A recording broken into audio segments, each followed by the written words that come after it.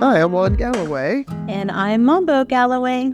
Welcome to the Sweet Life of Missionary Partnership. This is a limited edition podcast, special training for missionaries like us, like you, and those who maybe want to be missionaries. We're going to address on this podcast one of the biggest issues having to do with missions, which is personal fundraising. But we prefer to call it building a partnership team. Yes, definitely. For some people, I find the word fundraising is kind of a dirty word. It's like it's fundraising. It can make you feel like you have to beg or twist people's arms, and that is not the case. So we prefer to use the term building a partnership team because that really better describes God's heart and God's plan laid out in the Bible for funding his workers. Yeah, and you and I have trained hundreds of missionaries around the world on how to build partnership teams. So now we're putting it in a podcast format, and it's not just us. We're actually going to have friends from Africa speaking, South America, Europe, Asia, and they're going to tell their story of how they became fully funded so they could do their job of bringing the gospel to the nations and making disciples. Yeah. So good. I'm so glad we have so many voices speaking into this. You know, although we're teaching as Americans. Sorry. We are who we are. No, we love America, but we really are an international organization at Youth with a Mission who we work with. And it's important to know that a biblical partnership team works in every culture. We found in a common challenge, honestly, with missionaries everywhere. And the common problem we find globally is they are underfunded. Whoa. So true. What a bummer. And actually a study was done about this, and it showed half of all missionaries quit missions within the first 10 years. Crazy. So bad. So sad. And one of those reasons, one of the main reasons is lack of funding.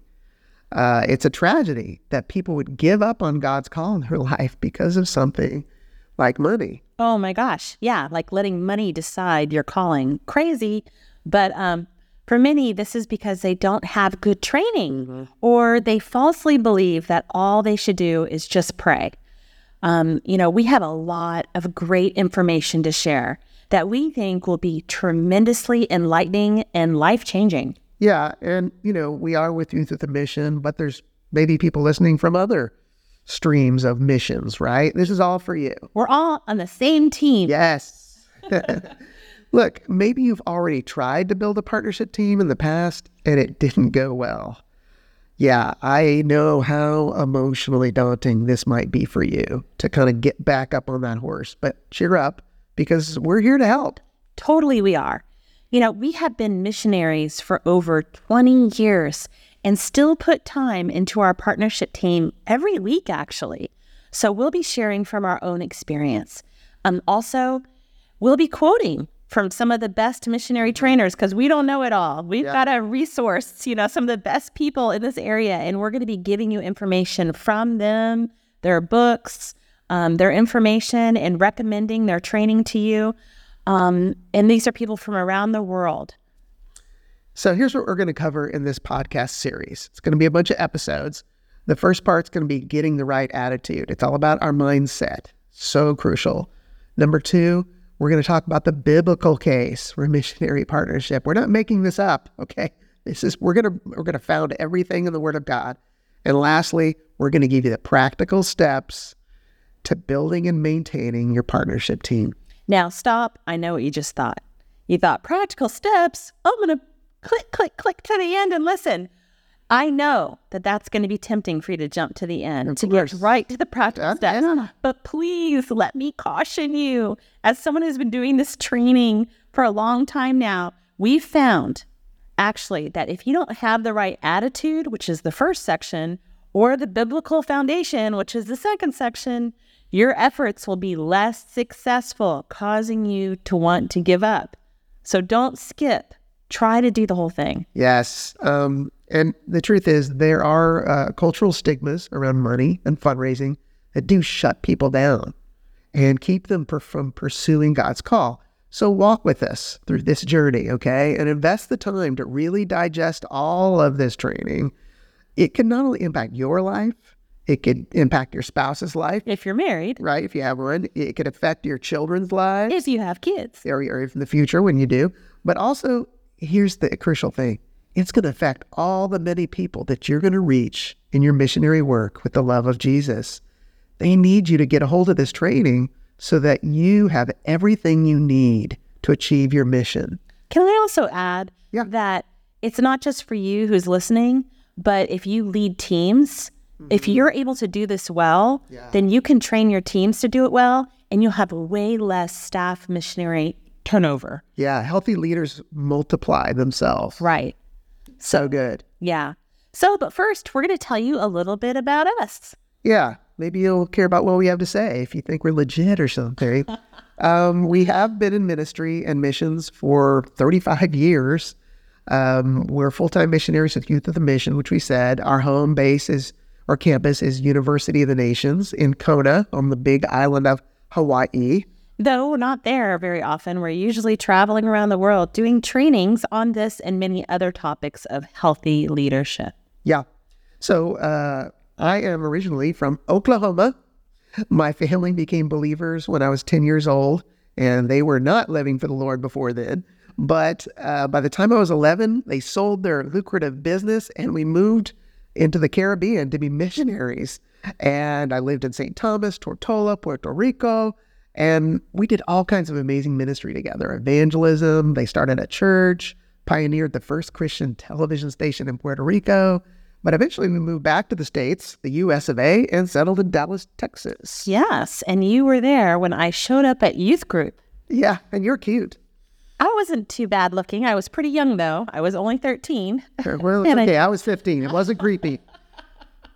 And when I walked in, you saw me, and you said, I'm going to ask her out. And so you did. And so we have been together. We lived happily ever after.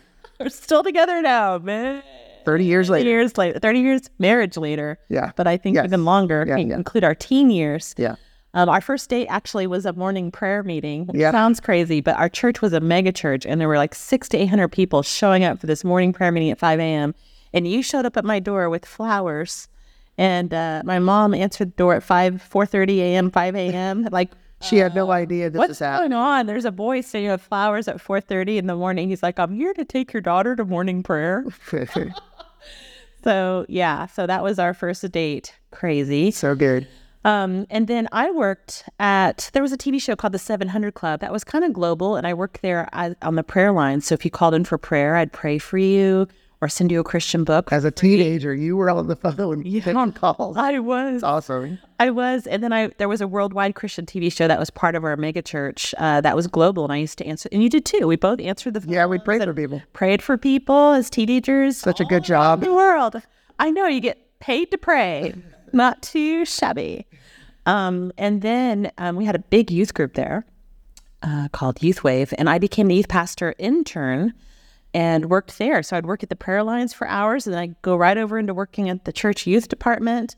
I went to a high school called Arts Magnet in Dallas. It was a high school for the performing arts. And at a young age, actually I was 14 now when I get to, this all happened before 14. Crazy. At 14, I did the summer school of Christ for the Nations Bible College, and the dean of students there told me I was the youngest student in the history of the school, which is crazy. And I signed up for outreach because everyone had to do an outreach, and I didn't realize, but I was signing up for the one that nobody else wanted, which was going to the clubs where everyone partied at night, on the club district in Dallas, and motels where everybody went after the club district. And I was going around ministering at midnight, 1 a.m., 2 a.m. in the morning at motels and clubs. Yeah, to prostitutes and johns and everything. But, we did it relationally and lovingly, and we were really well received everywhere we went because we were young. But, I really wanted to join Youth with a Mission, and I had a book all about it. I prayed about it. I wanted to go so bad, but my parents didn't want me to go, so I had to go to normal college, and I was so sad that I didn't get to go to YWAM. But you made it now. Yeah, I eventually made it. So, you were a born leader, honestly, growing up, but not me. I was really introverted severely, but I had this encounter with God. I was 18 years old, and the Holy Spirit just hit me like a ton of bricks, and I changed my whole trajectory. I knew what I was supposed to do, which is just tell people about Jesus. And so I went out into the streets like you were doing, and I was ministering to people, leading them to Christ.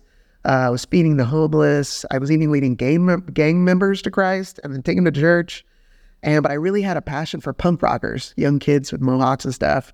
But they wouldn't listen to me. So the Lord told me to start a punk rock band, which at the time was highly suspect as of the devil. But we knew we could use it for God. And you did. And we ministered to so many young people on the streets of Dallas. And so many kids got saved. We kind of started a home church. It was amazing how many people we impacted.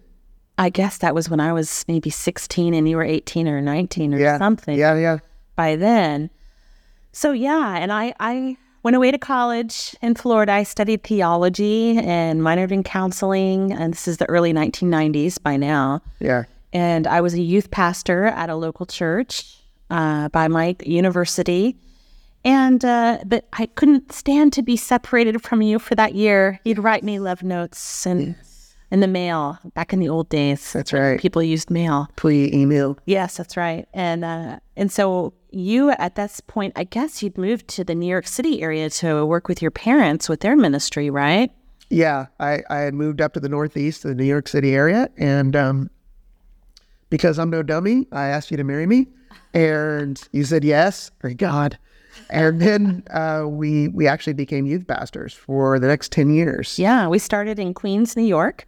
And then we thought, New York is not the place for us. No, we got out of Dodge. We actually went to Northern California, which was so cool. We were taking our youth group to YWAM camps, taking them on YWAM mission trips. Right, because I didn't get to be a YWAMer, so I just did everything YWAM anyway. And we were there doing ministry for a while. We also started our own nonprofit ministry called Creative Action Ministries and did missions around the world. We were training people in evangelism. Yeah, and you had a band always, Christian band, band outreach. I would teach people in drama and do YWAM dramas, outreach everywhere. And then we moved to New Jersey to take a youth pastor job there. And we started a teen club and cafe called U-Turn with a skate park, mini golf, outdoor concert venue, snack diner. It was crazy. We did all kinds. It was fun. It was a lot of fun. Yeah. And, but then 9/11 happened. Yeah. And really everything changed. And my parents were running a ministry to the homeless and outreach to the homeless in New York City at the time. And they asked us to join. And I didn't want to join because at the time we were leading youth ministry for like 5 or 6 states in the Northeast for our denomination, helping out with that. And also we're planning on moving to Ireland to start our own missions. Yeah, we thought we'd go into missions internationally, but we actually, for the next 18 years, began serving the poor and homeless. Yes, God tricked us. But not only did we join that ministry, we started basically 4 churches for people on the streets called City Tribe Church. And we had homeless people and drug addicts and prostitutes and people in our churches just meeting God. And it was amazing. Yeah. And started a hip hop church because, wherever we were, we tried to do ministry that related. Like you were ministering punk rockers, you started a punk rock band. We're ministering the homeless, we started a homeless church. We noticed a lot of people who were young Black people in the inner city, and they needed a church too that they could relate to that was young and hip. So we started a hip hop church. So we were always starting new things, very apostolic. We started East Coast School of Urban Ministry, which was very much like a discipleship training school, where we trained people to do outreach and ministry and missions. So that was what we were all about. But it was so hard to leave our youth pastor job to do that because when we were youth pastors, we were so poor. Yeah, we didn't make much money, and we had 4 kids. Oh, my gosh. So, we had 4 kids, by the way. They're all wonderful. Loved them all. 2 girls and 2 boys. And what happened was our income was so little, we would go to multiple food banks. People felt so sorry for us because we were so poor. They would leave bags of free clothes on our front step, boxes of food for us. We barely survived. And the idea of us going and moving to be urban missionaries in New York City was like, that's crazy. We can barely survive now. How are we going to survive as missionaries? There's no way. I was pretty scared. Yeah. I was like, I'm already living on the edge of disaster, serving the Lord, So we were like, no, you're not going to do it. And we said no multiple times. No, can't do it because of money. Really, because of money. And then we prayed and God said, I want you to do it. And we had to really take a step of faith. Yeah. And we did. And amazingly, we were there 18 years. I ended up taking over eventually. And this outreach was huge. Up to 12 outreaches a week we were doing with buses feeding up to 1,000 people a day. Depending on the day. Connecting them to resources so they could get off the streets and get their life together. And we had to fundraise for our family of 6. Right. And we had no idea how to do it. No idea how to do it. And every dollar came through fundraising. We didn't get paid. And then you had to fundraise for the ministry. Right. Well, I became the president and I was like, what am I doing? And so I had to basically raise millions of dollars every year. It started out with a budget of about $800,000. But by the time, about 10 years later, it was like $5 million budget a year. Yeah, it really grew. So expensive to feed and help so many people. And so that's a long story we just told. But it's all leading up to this. We didn't know how to do this. Right. But somehow with God's help and through, trial and error, we learned the hard way. But we hope to teach you the easier way. Yeah. Because we did learn a few things. And as missionaries, we learned a lot. But also during that time, I became the lead pastor of a biblically conservative Presbyterian church that supported missionaries from around the world.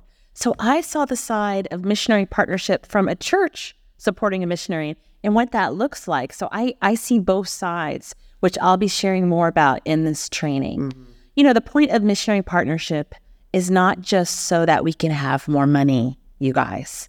It's not about money. We have never done anything because of money. We just serve the Lord, right? But you will. After doing this training, if you apply it, you will see more money in your bank account. But that's so that you can tithe more, you can give more, you can help more people. You can serve more. You can serve more, but you can also prioritize your family if you have a family and having a family vacation and living in a way that makes it possible to happily stay for the long term in missions so that you're not one of those people that within 10 years, you can't stand the suffering anymore, so you quit. Or your parent, or your kids grow up in missions and they resent it because they're so poor and they never have enough. That's not the way to live. Yeah, it's not really actually the heart of God, the Father heart of God, which we're going to teach about in the biblical training of what God's heart is for us as missionaries. We're all about changing lives and transforming the world with the love of Jesus. But God has a plan to fund the Great Commission. And we're going to teach you directly from the Word of God what that means. Yeah. Yeah. Our team, our urban missionary team, we have about 30 missionaries in New York City, and they were fully funded. And I mean, it was expensive to live there. So they had to raise $60,000 to $100,000 a year to support their kids and their families in a really expensive area. Of course, since then, post-COVID, all the expenses have gone up around the world. Yes, and I'm seeing this globally, like food cost, housing costs, everything has doubled from before COVID. And so we're losing a ton of people who feel called to missions or who have been missions, barely surviving, right? Yeah. And then now post-COVID, they're like, I just can't survive anymore. And so they're quitting. We don't want you to quit. We don't want you to quit. Yes. And so there's a way. God's got plenty of money. He does. Convinced. And so we believe that, if you're able to thrive spiritually, emotionally, physically, relationally, financially, as a missionary, hundreds of thousands of more lives will be changed if you spend your whole life on mission and not give up. Hurting people they find God's healing and help through you in your life. And it's not about you. It's not about making money. It's about the people you will help over all the years of your life if you don't quit due to poor funding or unnecessary suffering. Yeah, it's not easy. We're not saying that. But it is totally possible. We're living that. And there is a way for you to make it in missions. Yeah. And so we have a saying we're going to say throughout this training. And the reason for it is to really stick in your heart and mind. Yeah. So get ready. All right. Here we go. Fundraising is hard, but partnership is sweet. Fundraising is hard, but partnership is sweet. Sweet. So I want to talk about hard candy because we talk about the sweet life of missionary partnership. And so, yeah, why do we call it that? Yeah, well, candy is hard. Right. And it takes a while to eat hard candy. Right. It's sweet, but it's kind of hard to eat. It's not like if you're going to go to something, people get a candy bar. They don't get hard candy, right? You have to unwrap it. You have to roll it around in your mouth. Takes a while. It's like partnership development and fundraising. You kind of have to ponder it. Relationships that you build take time, just like eating hard candy. It takes time, but those relationships, they're sweet, you know? Doing more ministry, impacting more people is sweet. And you're able to do that when you're funded. Blessing others financially because you have enough to bless others. Well, that's sweet too. Having you and your family funded, it's sweet. It's less stressful, right? Totally. Less stressful to not worry about, the bills. Like that's taken care of so you can focus on the ministry, right?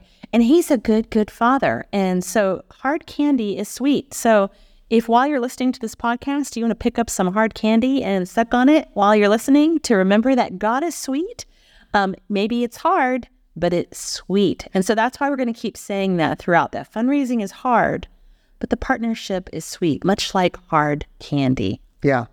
So I want to do a little exercise. So you, the listener, I want you to close your eyes. Yes, I know.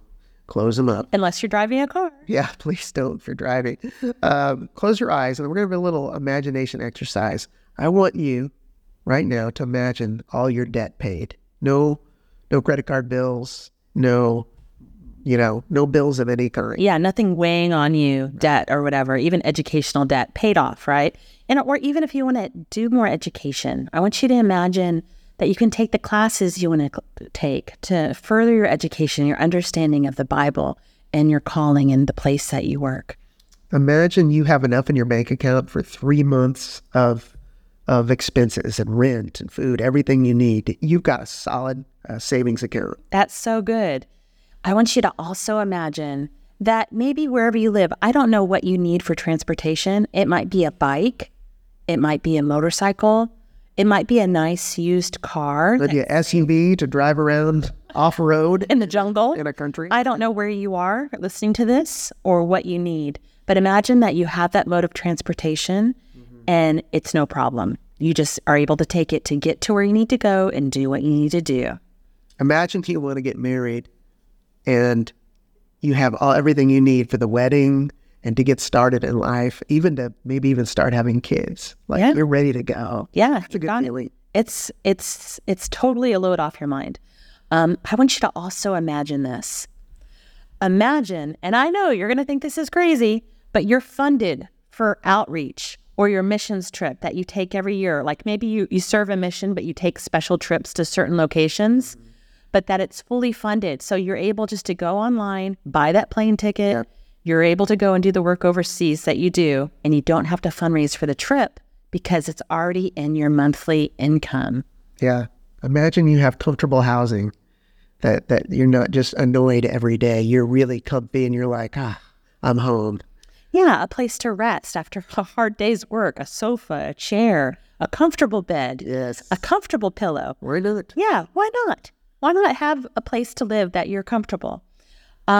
Also, I want you to imagine that you go out to eat even once a week, either a date with a potential partner or your friends or your husband or your wife or one of your kids, that you could take them out to eat once a week and go out a little bit. Imagine having enough to bless others, that someone's going on a mission trip where they have a special project and you're like, I want to give to that, helping to build that new orphanage or sending that person, that young person, to Africa or South America or wherever God is calling them. And you're able to give. Yeah. Isn't that fun? That's the best part. I love that. Imagine that in your tithe, you can either tithe to your church or give to other missionaries, and that you're able to easily tithe your 10%, which God talks about in the Word. Imagine that you have medical insurance. If you get sick, you can go to the doctor. You can buy medicine. You can have what you need without sweating it. Or pay your medical bills off. Exactly. Right. Imagine that you're able to visit your family. I don't know if your family lives in another country or if they live down the street, but let's just say they live in another country. You're able to go visit them once a year and stay for a little while. Yep. That you're able to see them, because I think that it's a healthy routine. Yeah, it's healthy. Yeah. And another big one is vacation. Imagine you can just get away and really recharge and refresh so you can come back ready to go. Yep, that's right. We need breaks, so we need rest, so we can make it for the long term. If you want to be a missionary for 2 years, don't take a vacation. Okay. You might even make it 3. Yes. But if you're not taking rest and vacation, it's hard to be long term. Yeah, we have to live a healthy life. So open your eyes now if you actually close them during that whole time. Yeah. Let's come back to the real world. Wouldn't that be awesome? Yeah, because, you know, the truth is we have a good Father in heaven who wants to take good care of us and others. Yeah. Just like you want to take good care of people, God wants to take good care of you. Yeah, just like we have 4 kids. And I mean, our number one priority as they were growing up, now they're all grown out of the house, but we wanted to give them a good life. We wanted to take care of them. And it was a blessing to us. We loved blessing them. Right. We love giving them gifts at Christmas, making sure they have the clothes they need. If they love soccer, they have a soccer ball or cleats or whatever they need to be happy. We love doing that for them. And that's the way God feels about you. He loves taking care of you and giving you the desires of your heart. And we know you're a missionary. Your heart is to serve people and love people and serve. Let me tell you a story. Our oldest daughter, she is pretty amazing. And she loved the Lord so much, still does. But when she was a girl, I always say she loved the Lord more than Juan and I combined, because she would pray and read her Bible. She used to lead worship at International House of Prayer when she was like 13, 14, 15 years old. Yeah. So anyway, one day I have some clothes. I'm going down from the laundry and to put something away in her drawer. And I open up her drawer in her room, and her drawer is empty. And I'm like, where are her clothes? Right. So then I open the next drawer, empty. Next drawer, empty. What is going on? So then I look in her closet, hangers. There's like one little outfit hanging on the end of the closet. And so I yell upstairs to her. I'm like, where are your clothes? She goes, oh, I gave them away to the poor. I'm like, what? You gave away all your clothes? All of them? She's like, I saved 2 outfits. I can just rotate them and mix them for the week at school. And I was like, what about winter? You know, we live in the New York area. Yeah, it's cool. You know, you gave away all your sweaters and your coats. And she's like, oh, I didn't think about that. But she, you know, I understand you as a missionary who's listening, you have a heart to give to the poor, to love. Yes. And you're a giver. You give it all away to where you have nothing left for yourself. But me as her mom and you as her dad, we want her to have clothes to wear to school, clothes to wear to church, clothes to wear to play, and clothes to look nice for when it's a dress up time. We want her to have shoes, you know, and God wants you to have what you need because he loves you. And I know you. You're a missionary. You're like, oh, I don't need it. I can go without. I don't need anything. But God says, you know what? I have so many good gifts for you, right? And, you know, this happened also with the same child when it came to summer camp. It was summer camp time. And I'm like, okay, let's pack up for summer camp. Let's buy you a sleeping bag.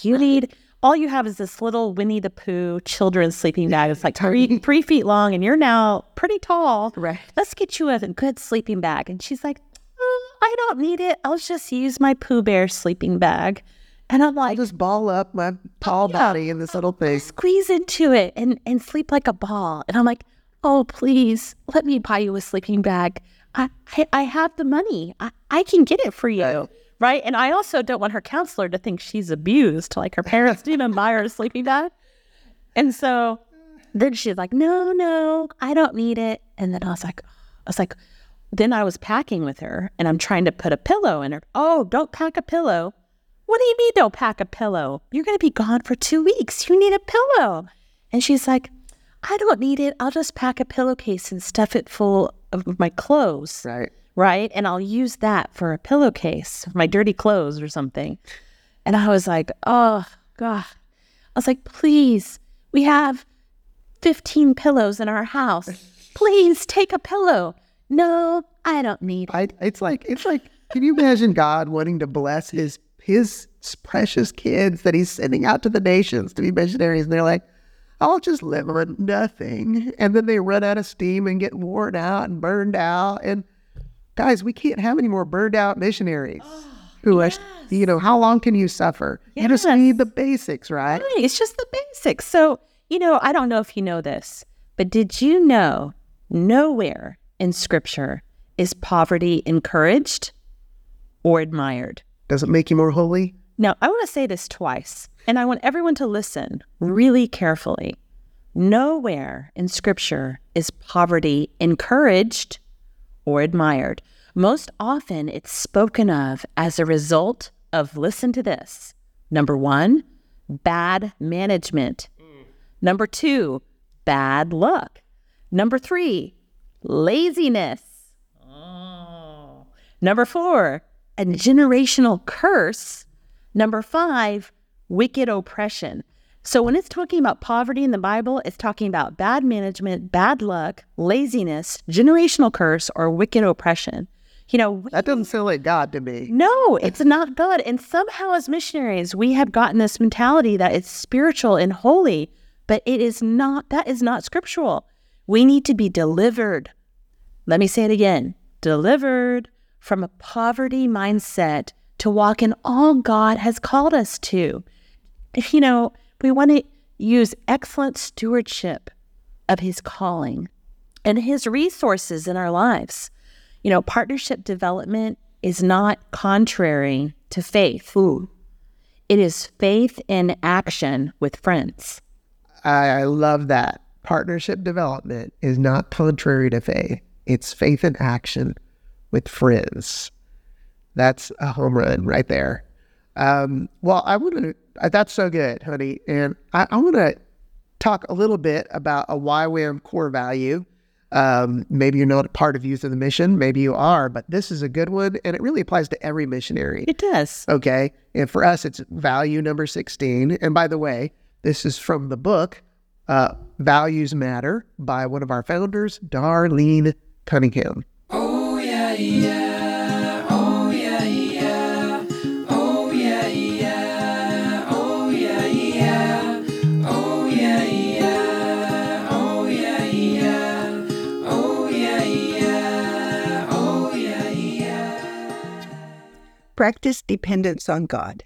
Value 16. YWAM is a volunteer movement called to practice a life of dependence upon God for financial provision.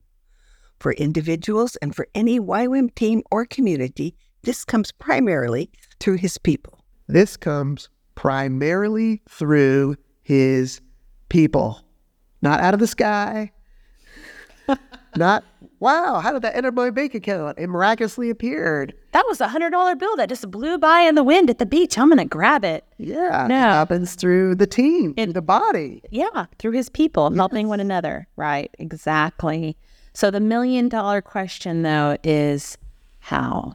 Right. How do we do That's why you're listening to this podcast. Yeah. No. Yeah. How do we do it? And it's not easy because Fundraising, Fundraising is hard. but partnership is sweet. Sweet. All right. So we want to dive right in to part 1 here. Get the right attitude. In YWAM, we have this thing called the belief tree. Maybe you've seen it before. I'm going to describe it to you. The belief tree is kind of a chain of events. Okay, well, let me explain it to you. The soil where a tree is planted, that soil is our worldview. How we believe the world came into being and who's in charge and who sets it in motion. Now, the roots we have in our worldview are our beliefs. So our beliefs are rooted in our worldview. And then, of course, out of our beliefs, that's how we form the trunk of the tree, or the values, right?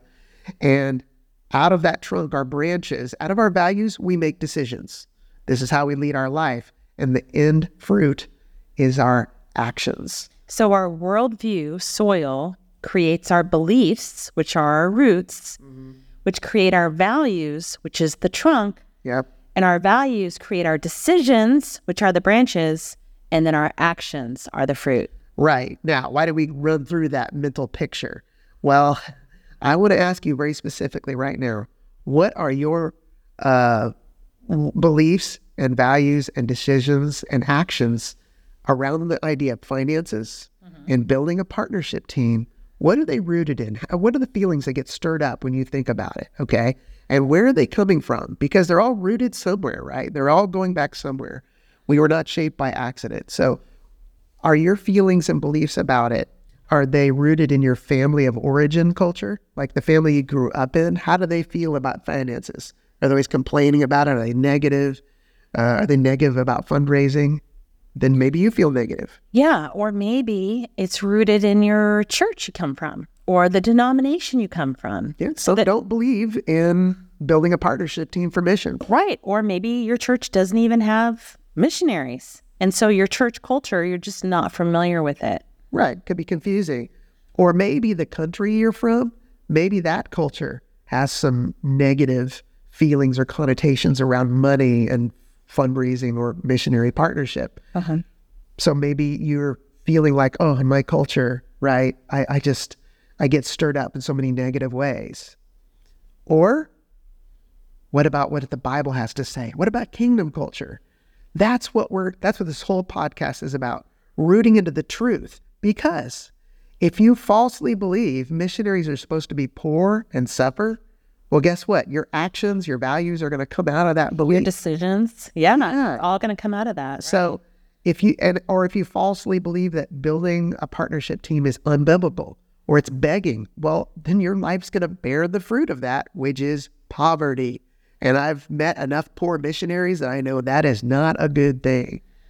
So your attitude is going to determine your altitude when it comes to being empowered to reach the nations. So let's get our heads screwed on straight and let's talk about what this looks like.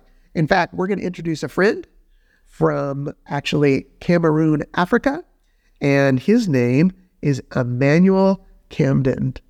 He's going to share his story.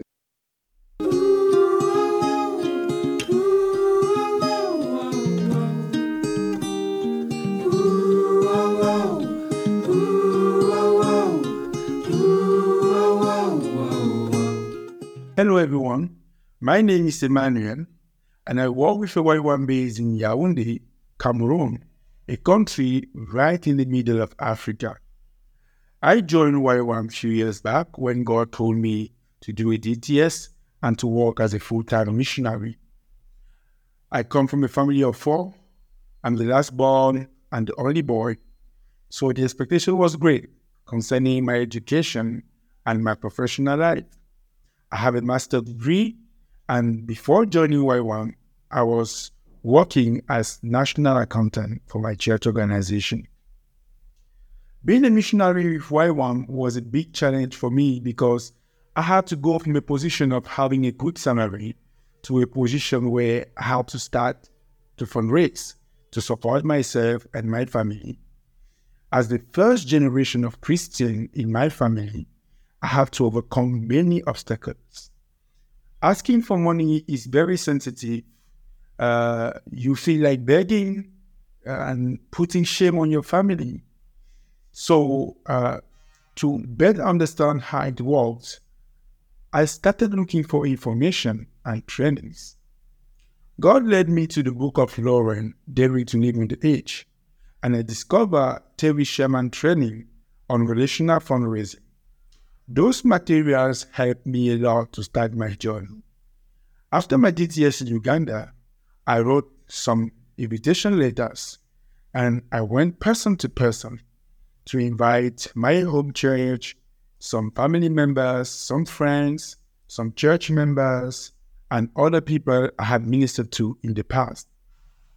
I was led by the Holy Spirit in that process of inviting people to be part of my supporting team in a country where people are often poor and struggling a lot to meet their needs. So some were just asking me, why are you not working, Emmanuel? So I had to explain that mission is work.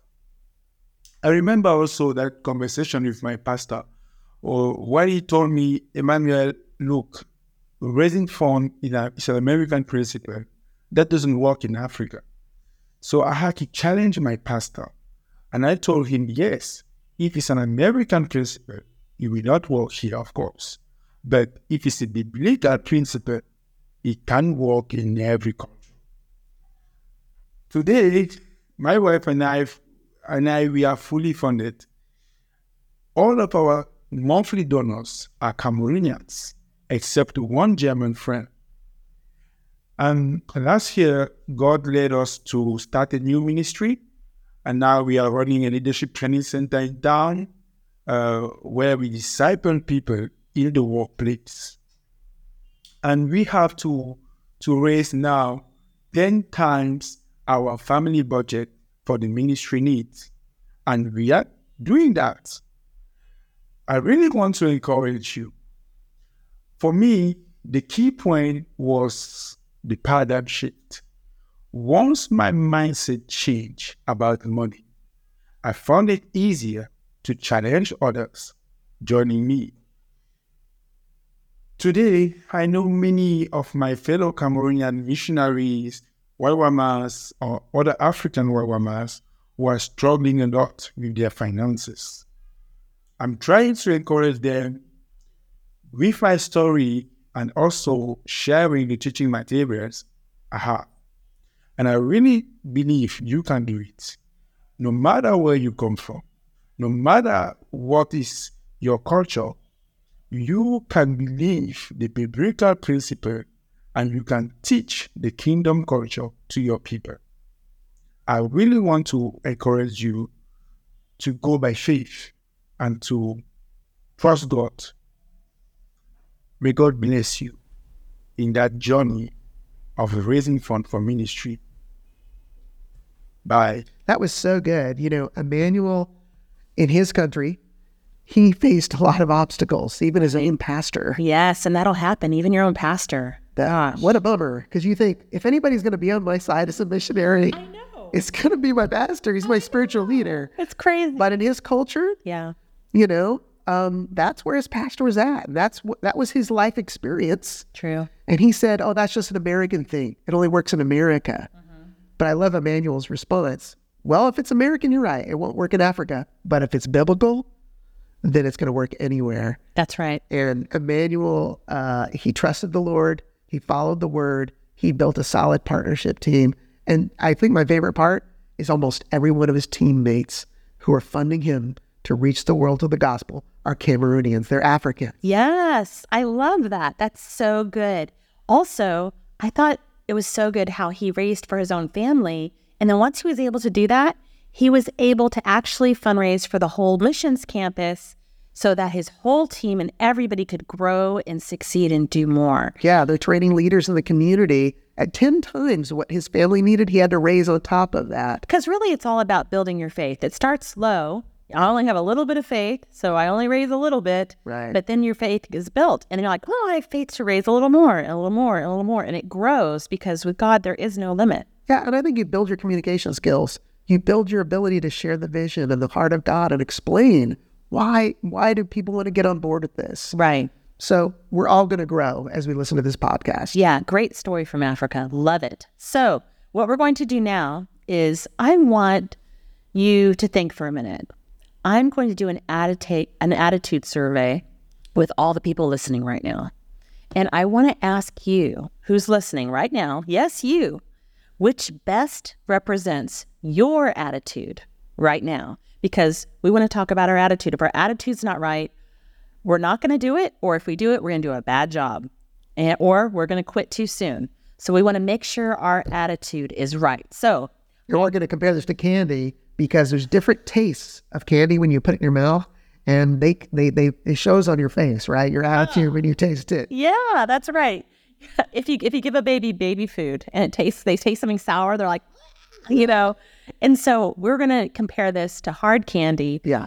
And so the first attitude, I want you to be honest with yourself because honestly, we feel all of these things. We have. Yeah. So don't feel terrible if you have a bad attitude because we've had that too. Yeah. So let's start with the worst of the worst. Okay. The worst one is gross. It's a gross candy called a Fireball. It's like cinnamon, hot, spicy. And when you put it in your mouth, it's like, ugh. Yeah. And it takes forever to eat. They're big and they're red and they're hot like fire, like fireball from hell. And I call it like, they're disgusting. Yeah. Bad attitude. So do you hate the idea of asking people for money? Does it repulse you or make you want to throw up? Okay. So that's like the worst of the worst. Yes. Okay. All right. So, or maybe your attitude is one step better than that one.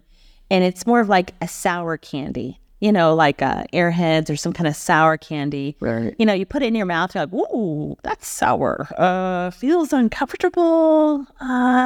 Doesn't repulse you, but it feels and tastes bad, kind of different. You're not used to it. Not used to this. It's kind of weird. I don't like it very much. And maybe your attitude is not a fireball from hell, but maybe it's like a sour candy. Right. Or maybe it's more like chewing gum. It's kind of bland, especially after you chew it for 5 minutes, the flavor is pretty much gone.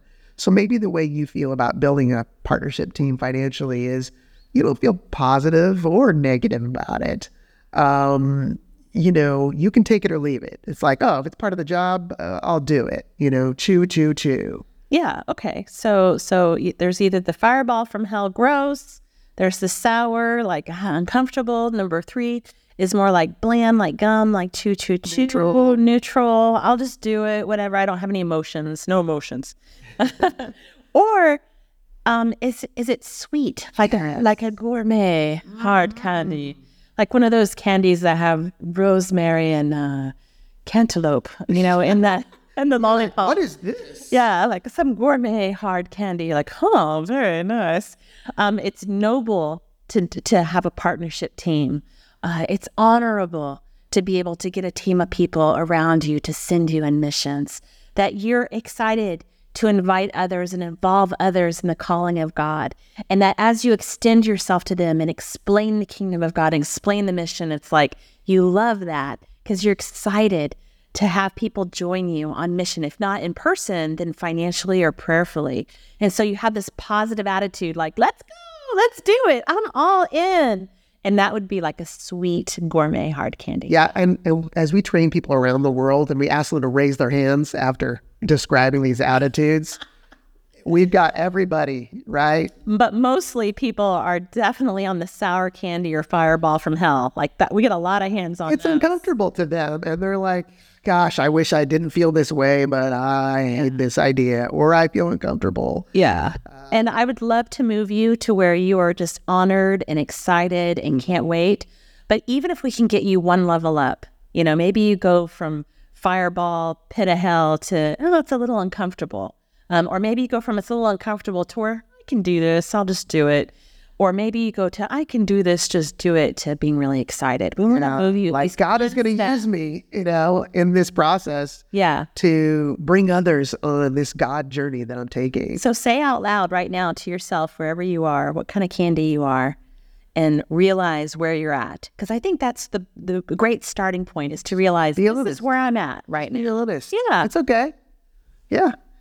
So, and here's what I want to tell you. No guilt, okay? Don't feel bad if your attitude is suffering, because we have felt all these sometimes in the same week. That's true. Ups and downs, right? But the first step to adjusting your attitude is understanding where you're at. Definitely. Okay? So share that with somebody, Tell them, like, this is the way I'm feeling. Pray for me. This is where I'm at. Yeah, the vast majority of missionaries, they need partners to listen to this. Send them. Yeah. They need people to send them. Like we're always saying, let's go. I'm going to go. But who is sending you? Yeah. Being a missionary is being a person who is sent by others. Partnership development, fundraising, this is ministry. This is not what you have to do to minister. This actually is part of being a missionary. Yes, that's so good. And honestly, that's the only way I can do it. If I feel like this is part of God's call in my life, is to involve other people, to be a blessing to them, not to take from them, actually to enrich their lives by asking them to join my team so that they'll get closer to the Lord. Now, adjusting your attitude is not easy. It's hard, right? Because we want to remember, Fundraising is hard. But partnership is sweet. Sweet. All right, let's talk about money.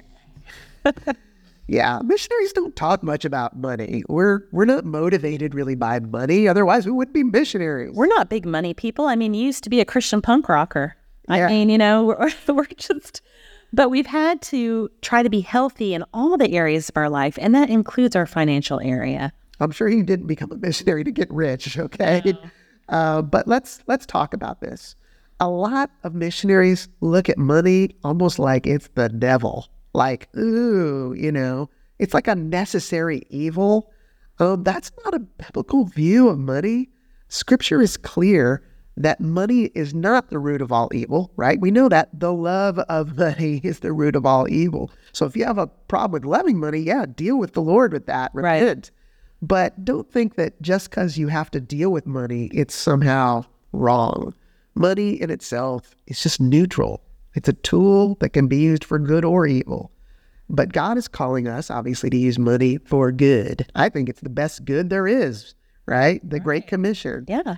But I think missionaries shy away from money matters because maybe you're like me, you're not a numbers guy. I don't like looking at spreadsheets, or I don't like balancing my checkbook. I think I made an F in math. It's not fun, okay? We're artsy people, creative.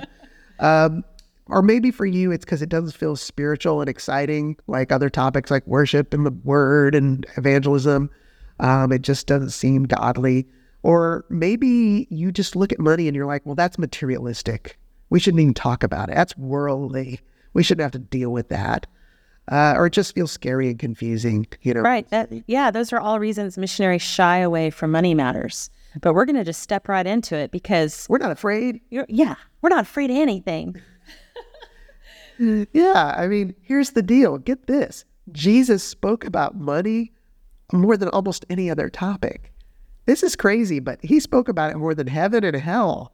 In fact, 2/3 of the parables deal with money. 2/3. That's a lot of parables dealing with money. Now, those parables, granted, were not just about money, but it was a strong character in the story because he knew that where your heart is, that's where your treasure will be. And so by using that analogy, he was getting to the heart of people, but he wasn't afraid to talk about it. That's for sure. And we're going to do lots of talking about it on this podcast. So get ready. Why not? So we have a quote from the founder of Youth with a Mission, Yes. Loren Cunningham. The man. Let's go. Oh yeah, yeah. Oh yeah, yeah. Oh yeah, yeah. Oh yeah, yeah. Oh yeah, yeah. Oh yeah, yeah. Oh yeah, yeah. Oh yeah, yeah. Loren Cunningham, in Daring to Live on the Edge, The Adventure of Faith and Finances, his book, said this. He said, because money is important in our lives, God's word devotes much space to it. In fact, there are 3,225 references to financial matters in the Bible. That is a lot. Okay. So because of this, and I think he makes a great point, we've got to remove the stigma that's in us because of our culture or background or whatever, our family, and take away the shame around money matters. We got to reclaim it for the gospel. We have to disassociate it from just greed. Jesus himself, remember he taught us to pray for our daily bread? He actually cares about our physical needs, our material needs. And he told us to pray about them. Hello? And it's just like we cared about our daughter's needs, to have clothes and things like that. God cares about us too. He doesn't want us to have a poverty mentality and needlessly suffer. So, building a financial partnership team, it's not something we have to do. It's something we get to do and we're called to do. All right? I want to talk about this in kind of a vertical and horizontal strategy. Kind of like a cross. Yeah, right? Now, in YWAM, we have a motto, which is to know God, and that's vertical, right? God is our provider. But then there's this horizontal reality to make him known. So we're going to know God vertically. We're going to make him known horizontally. Well, let's put this in terms of finances, right? We're going to ask God vertically. God is our provider, right? Not people. But we're going to ask people. We're going to connect with those he has put in our lives, as we talked about with that value. That's kind of how it works. And then we're going to put our faith in God. Our eyes are on him. But we're also going to do put our faith into action on earth, which is horizontal. Faith without works is dead. Well, I don't want to be dead, so I'm going to put my faith into action on earth. And here's the cool thing. When we reach out horizontally to people to recruit them to join our team and say, let's accomplish this together, we actually connect them vertically to the Lord. They get closer to heaven. They get closer to Jesus. And their life the closer you get to Jesus, the better your life gets. So true. And, we did talk about this earlier, how there was a study done on missionaries from the U.S., and it said that, 6.5% of missionaries leave the field every year. And while this seems like a low number, it does equate roughly to half of all missionaries leaving within their first 10 years of service. Guys, we're losing too many missionaries from the field due to stupid finances. Come on. But there's a biblical answer to this dilemma, and we're going to give you the tools to conquer this in this training.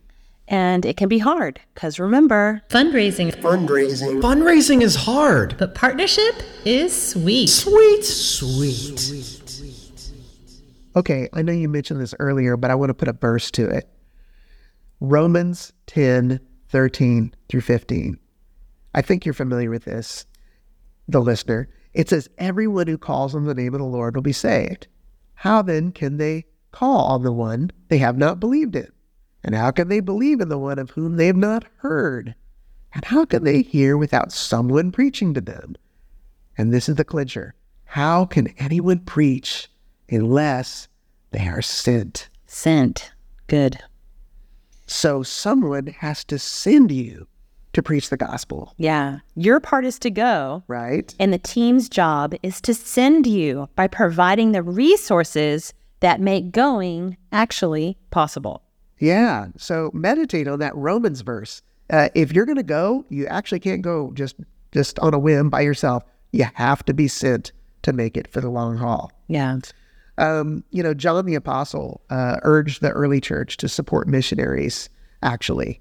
And this is where we're going to get into a little bit of the theology, which is mostly in part 2, but I want to drop this on you because we have to buy in now.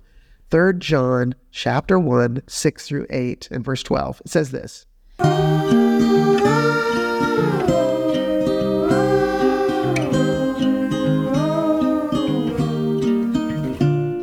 They have testified before the church of your love and friendship. You will do well to forward them on their journey in a way worthy of God's service. For these, and he's talking about traveling missionaries, have gone out for his name's sake and are accepting nothing from the Gentiles. That means like the heathen, the non-Israelites.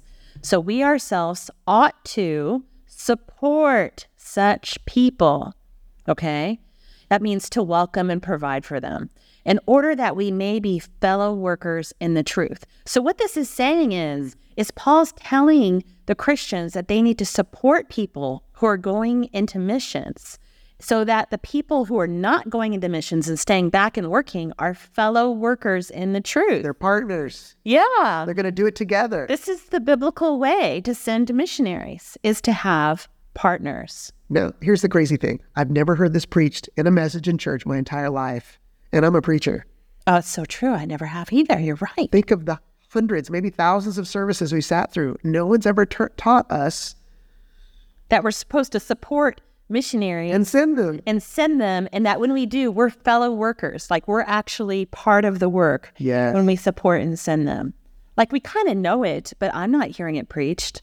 But that's the Bible, right? Yeah. So good. Yeah. It's like for 3 John chapter 1, verses 6 through 8. I think that's the Amplified version. Yeah. Right? Yeah. That's the Amplified. Uh-huh.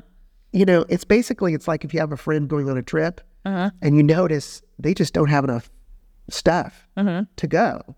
And you're like, whoa, you're going to be camping, you're going to be roughing it, you're going to need some supplies. And you have like a whole basement full of like camping stuff. Like you have a tent, you have a flashlight, you have a little thing for the fire to cook on. And you're like, here, let me give you some of this stuff if you're going camping. And the person's like, oh, I was just going to go with my pillowcase and put my dirty clothes in it. Right. But, it's the job of the person that has the supplies to give to the person who doesn't have the supplies to get the work done or get the experience. Yeah, exactly. So it's a team effort. All right, so we're going to share another excellent quote from one of our founders, Darlene Cunningham. Oh yeah, yeah. Oh yeah, yeah. Oh yeah, yeah. Oh yeah, yeah. Oh yeah, yeah. Oh yeah, yeah. Oh yeah, yeah. Oh yeah, yeah. So Darlene Cunningham in Values Matter, Stories of the Beliefs and Values That Shaped Youth with a Mission, great book, by the way. She says, This relationship-based approach to support allows anyone from anywhere to obey Jesus' call to go, funded through their own network of relationships rather than a centralized organizational fund. This relational approach links family and friends of YWAMers together as active partners in God's work. These partnerships between goers and givers are how God designed us to function as a movement. We cannot go without those who are willing to partner with us. Our victories are their victories. Our challenges become theirs. In Matthew 6:21, Jesus said, "Where your treasure is, there your heart will be also." Those who give to us also pray for us, and their prayers, combined with their sacrificial giving and financial support, are powerful. This living by faith dependence reinforces relationships and makes us accountable to those who give toward our ministry. We reciprocate their generosity through praying for them and their needs, reporting back to them about the ministry, and often connecting them to teaching and other ministry resources.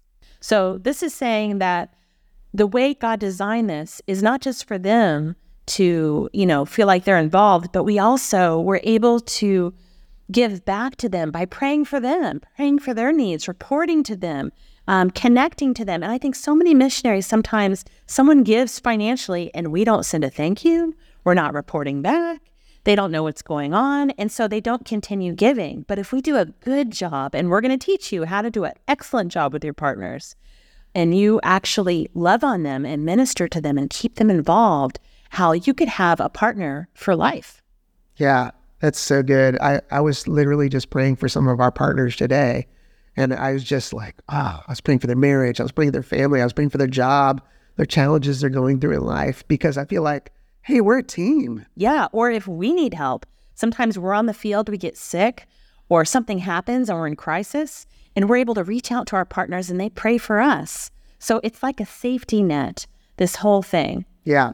So we're going to wrap up this podcast. This was kind of an intro, first one. We're just whetting your appetite, people. Yeah, and we're going to go into this next episode talking about the sour lies about partnership development, how Satan keeps us in bondage, believing lies. So many. And we actually take action on these lies. We swallow those lies. Yeah, lies from the devil that we believe, we swallow. It's like roots that are just lies, and it actually just causes so much pain and suffering in our lives, in our family's life, in our kids' lives.